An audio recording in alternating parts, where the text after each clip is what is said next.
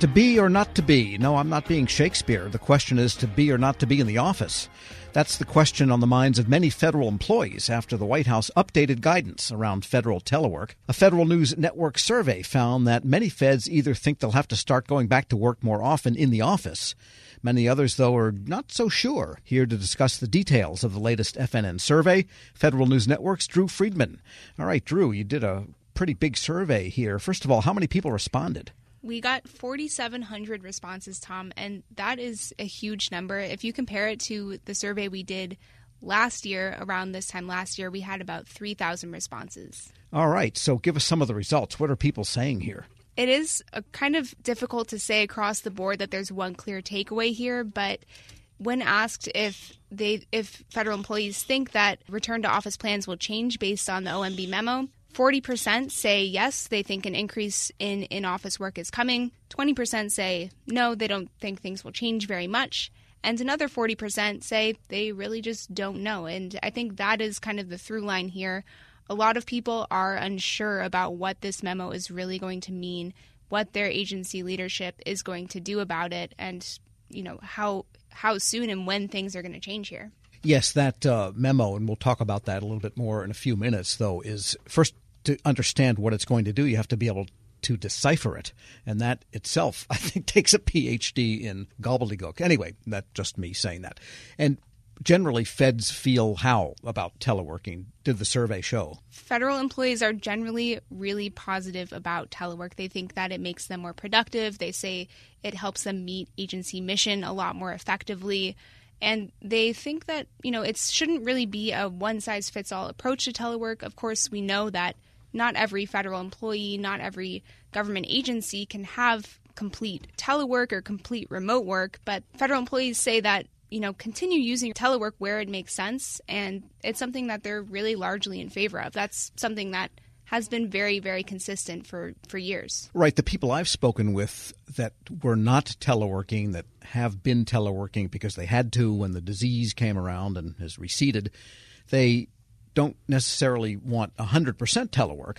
They like the option to go to the office, but it seems to be like a 3 days home tele and 2 days in the office seems to be kind of what people have settled into and are pretty happy with it. That is generally the trend, and I think where the concern is coming from is that a lot of federal employees feel that, the ones who feel that telework might be decreasing and in-office work might be increasing in response to the OMB guidance, that makes them concerned, and they don't really want to be coming back into the office more often. Of course, that's not everyone, but roughly 2/3 of our survey respondents said that they would consider or would look for a new job if their agency increased in-office work. Right. People say that, but I'm not so sure. And about agencies' leadership approach to telework, I mean, there is policy setting that has to happen. It's kind of been ad hoc at this point.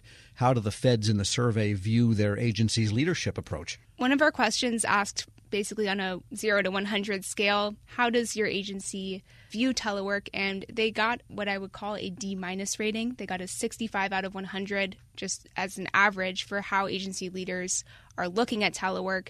And I think that a lot of federal employees, at least in the survey and in the responses, think that, some agency leaders may be becoming a little bit less telework friendly as time is going on, and that is a remaining concern for them. And the reason for that is so hard to tell. I mean, the people that are looking that are not leadership often think they're just a dinosaur, that if you can't count the noses, you can't tell the work is being done. They want to see the heads in the cubicles and et cetera. Maybe a more enlightened view is they just don't know, and they're being held responsible for the output of the agency, and they're unsure of what the effect of telework might be, although the evidence over the past 3 years is relative to the 3 years prior, you really can't tell the difference. That's right. And I think that federal employees, at least according to the survey, again, are saying that productivity is actually increased because of telework. And, that's something that's a view shared by federal employees, a lot of leaders, federal union leaders, and a lot of lawmakers as well, at least on the Democratic side. So, that is generally the viewpoint, at least from the survey results here. And what telework policy do the survey respondents say they think is best? They like it how it is. They say that it really shouldn't be a one-size-fits-all approach. It should be based on what is the actual function of your position, what makes sense for you. If you're just going to be going into the office and sitting on Teams calls, sitting in Zoom meetings, I think federal employees generally don't see the value in coming to the office just for that. Sure, yes, that's right. If so many people are always a certain percentage, let's say, are always telecommuting or teleworking, then wherever you are, you're going to be on Teams, Zoom, et cetera, et cetera. Right. It's. I think that's kind of a driving factor here is, it, again, depends on the function of the position. Sure. And let's get to that Office of Management and Budget memo. It was 19 pages. I cut it and pasted it, because it was a PDF, of course, into Word and found it was more than 7,800 words, all to tell management to update their telework policy. So what have you been hearing about it? There has been quite a range of response to the memo, Tom, and I think that generally it's creating more questions than it is answers right now. A lot of federal employees think that, as the survey results show, that telework will decrease. Another half says telework will not decrease. So I think there's just a lot of questions around what it actually says. But if you look into the memo and the actual language of it, it says essentially agency managers should look for ways to increase in-office work while still maintaining the flexibility of telework. So it is a bit of a middle-of-the-road approach. And there was that reference to community needs. And I think that was sort of a code for the fact that there's a lot of pressure from state and local level officials, especially in the cities that have large federal presences, that are facing high office occupancy rates and harm, in their opinion anyway, to the restaurant business and so on, that feds are somehow under obligation to be in their offices to support the city economies. And a lot of feds are pretty vehement, hey, that's not my job. My job is my job. Right. I think that pressure is coming down a lot on the Biden administration here. And it's coming from a lot of lawmakers as well. A couple months ago, we saw the Show Up Act pass the House, and that's one that would, if it was enacted, would return federal employees to pre-pandemic telework. So there is a lot of conversation and talk and concern around this topic, something that is making federal employees feel uncertain, feel nervous about changes when they are saying that they feel happy where they are. Sure. And, I think one driving factor is just the commute in the city as well. Yes, I think, right. I don't think it's the office so much as the commute. As I have an aversion to commute after 45 years of it. I've had jobs as close as 1 block from where I was living to, 30 miles. 1 block beats 30 miles, let me tell you.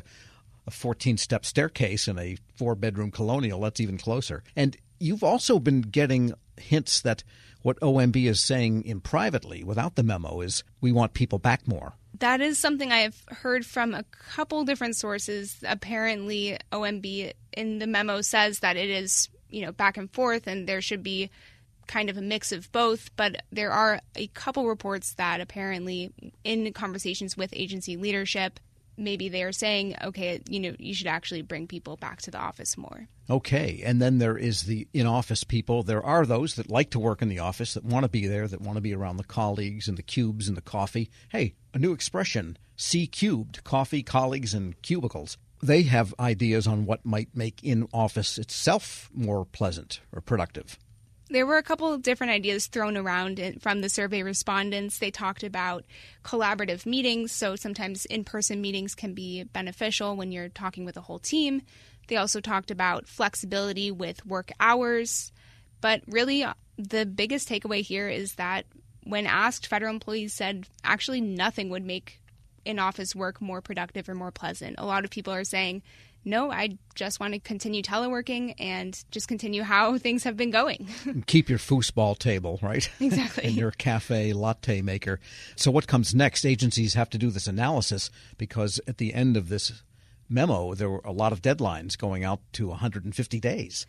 Yep, there's a lot of deadlines. The first one coming up is just a couple of weeks away. About mid-May, we'll see agencies submit their initial work environment plans. These are going to look at different factors or ways to measure the productivity of an agency.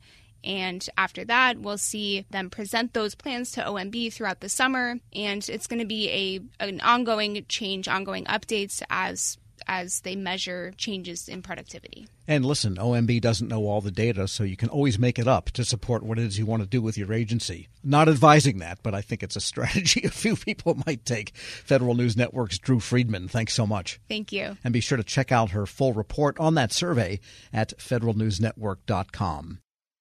Hello, and welcome to the Lessons in Leadership podcast. I'm your host, Shane Canfield, CEO of WEPA.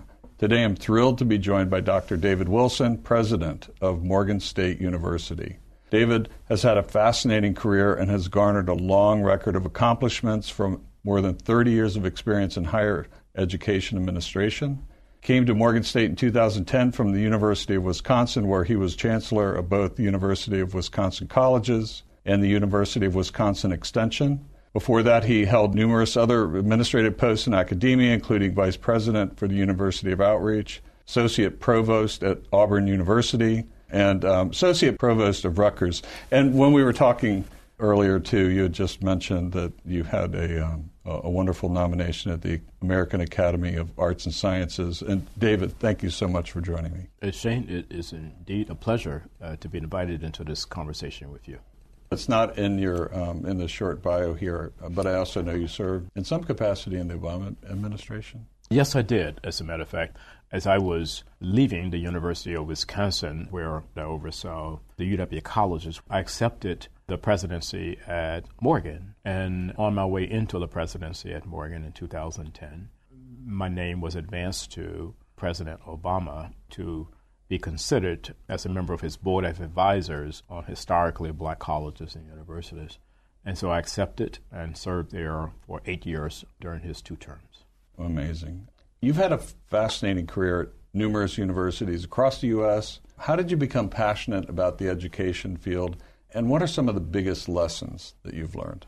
First of all, I was made aware of a quote by Horace Mann, who was a great 19th century educator who really gave rise to public education in the United States. And he was the first to utter the phrase that education is the great equalizer. And why that resonated with me was because I grew up in abject poverty in rural Alabama, and there was no law in Alabama as I was growing up that required black kids to go to school. I was kind of shut off from formal education on a consistent basis. I didn't get a chance to go to school full time until I was in the 7th grade. We lived on property there that were owned by the white landowners. And so the owner of the property, a white woman, would bring down to this little shanty that we lived in, and she would bring Look and Life magazines. My mom, she would make us as children plaster these pages of Look and Life magazines against the wall of this little shanty to keep the cold wind out. I would take a kerosene lamp and go around the walls reading those articles in Look and Life magazines, which is when I first came across the phrase of Horace Mann. From that point on, I committed myself, to education. It's an amazing story, and 2 things occur to me. One, it's almost incomprehensible that this happened during our lifetime. That to me is almost shocking. It's also truly inspiring that you recognized that you could do more and sought out to do that and were successful at it. So when you think back on that experience, how has that informed, shaped, influenced your leadership position now as president of Morgan State? It had to have an impact, but how would you articulate that? So if you go back to that Alabama environment, what I saw, it was just so many people, my own brothers and sisters, who were 10 times smarter than I was. But my first 5 brothers were illiterate. They never got an opportunity to show the nation how brilliant they were. Therefore, I really took on this whole notion that my life had to be about ensuring that individuals who were drowning in potential and they didn't realize it would be in a position where they would realize it. I was never ever about positions that would enable me simply to replicate privilege. I don't care where you went to school. I don't care what type of family you came from. I think that's where sometimes we kind of get education wrong. We have institutions that want to define themselves based on how many students they don't admit.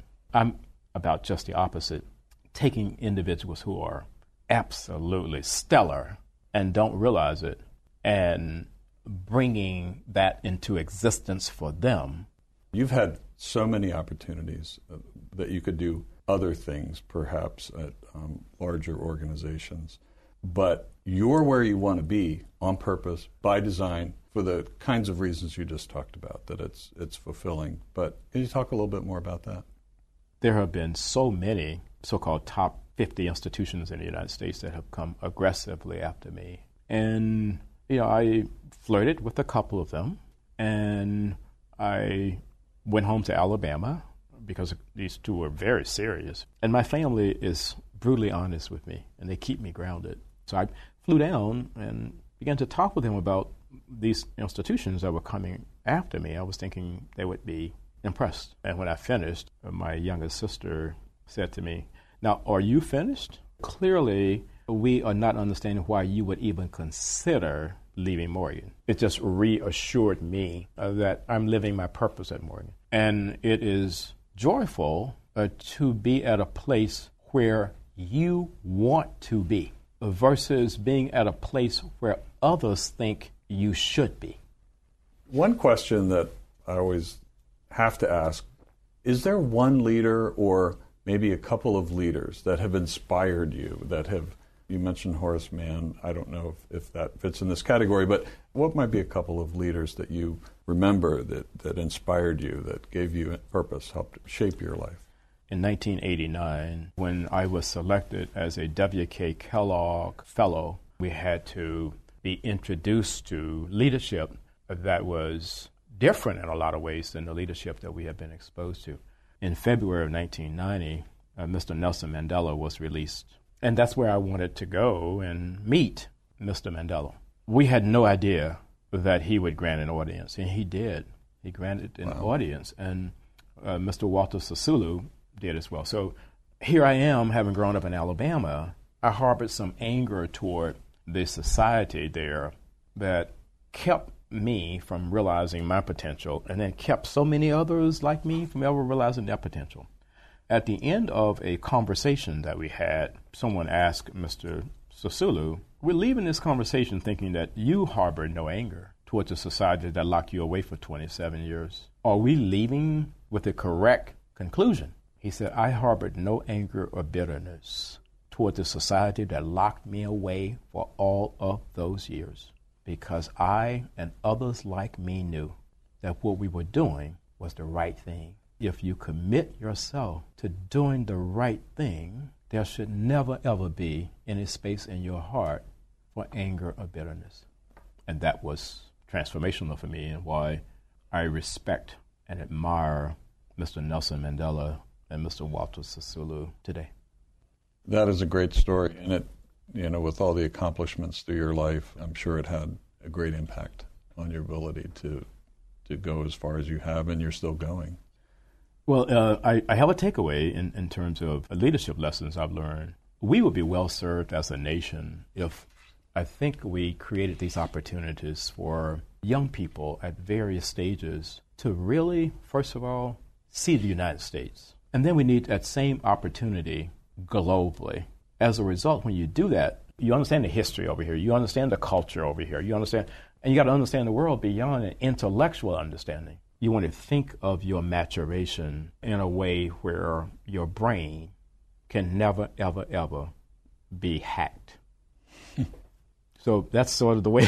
That I kind of see all of that. That's brilliant. And being born in rural Southwest Kansas, flyover country, as they say, I can tell you that your comments about travel and getting out, not just reading about it, but actually traveling, it really is important. It's absolutely critical for someone's personal development. I happen to think so. Well, Dr. David Wilson, thank you so much. I love every single piece of today, but also your life story. It's really impressive, inspiring, and thank you for sharing it. Shane, today. thank you very much for inviting me to have this conversation with you again.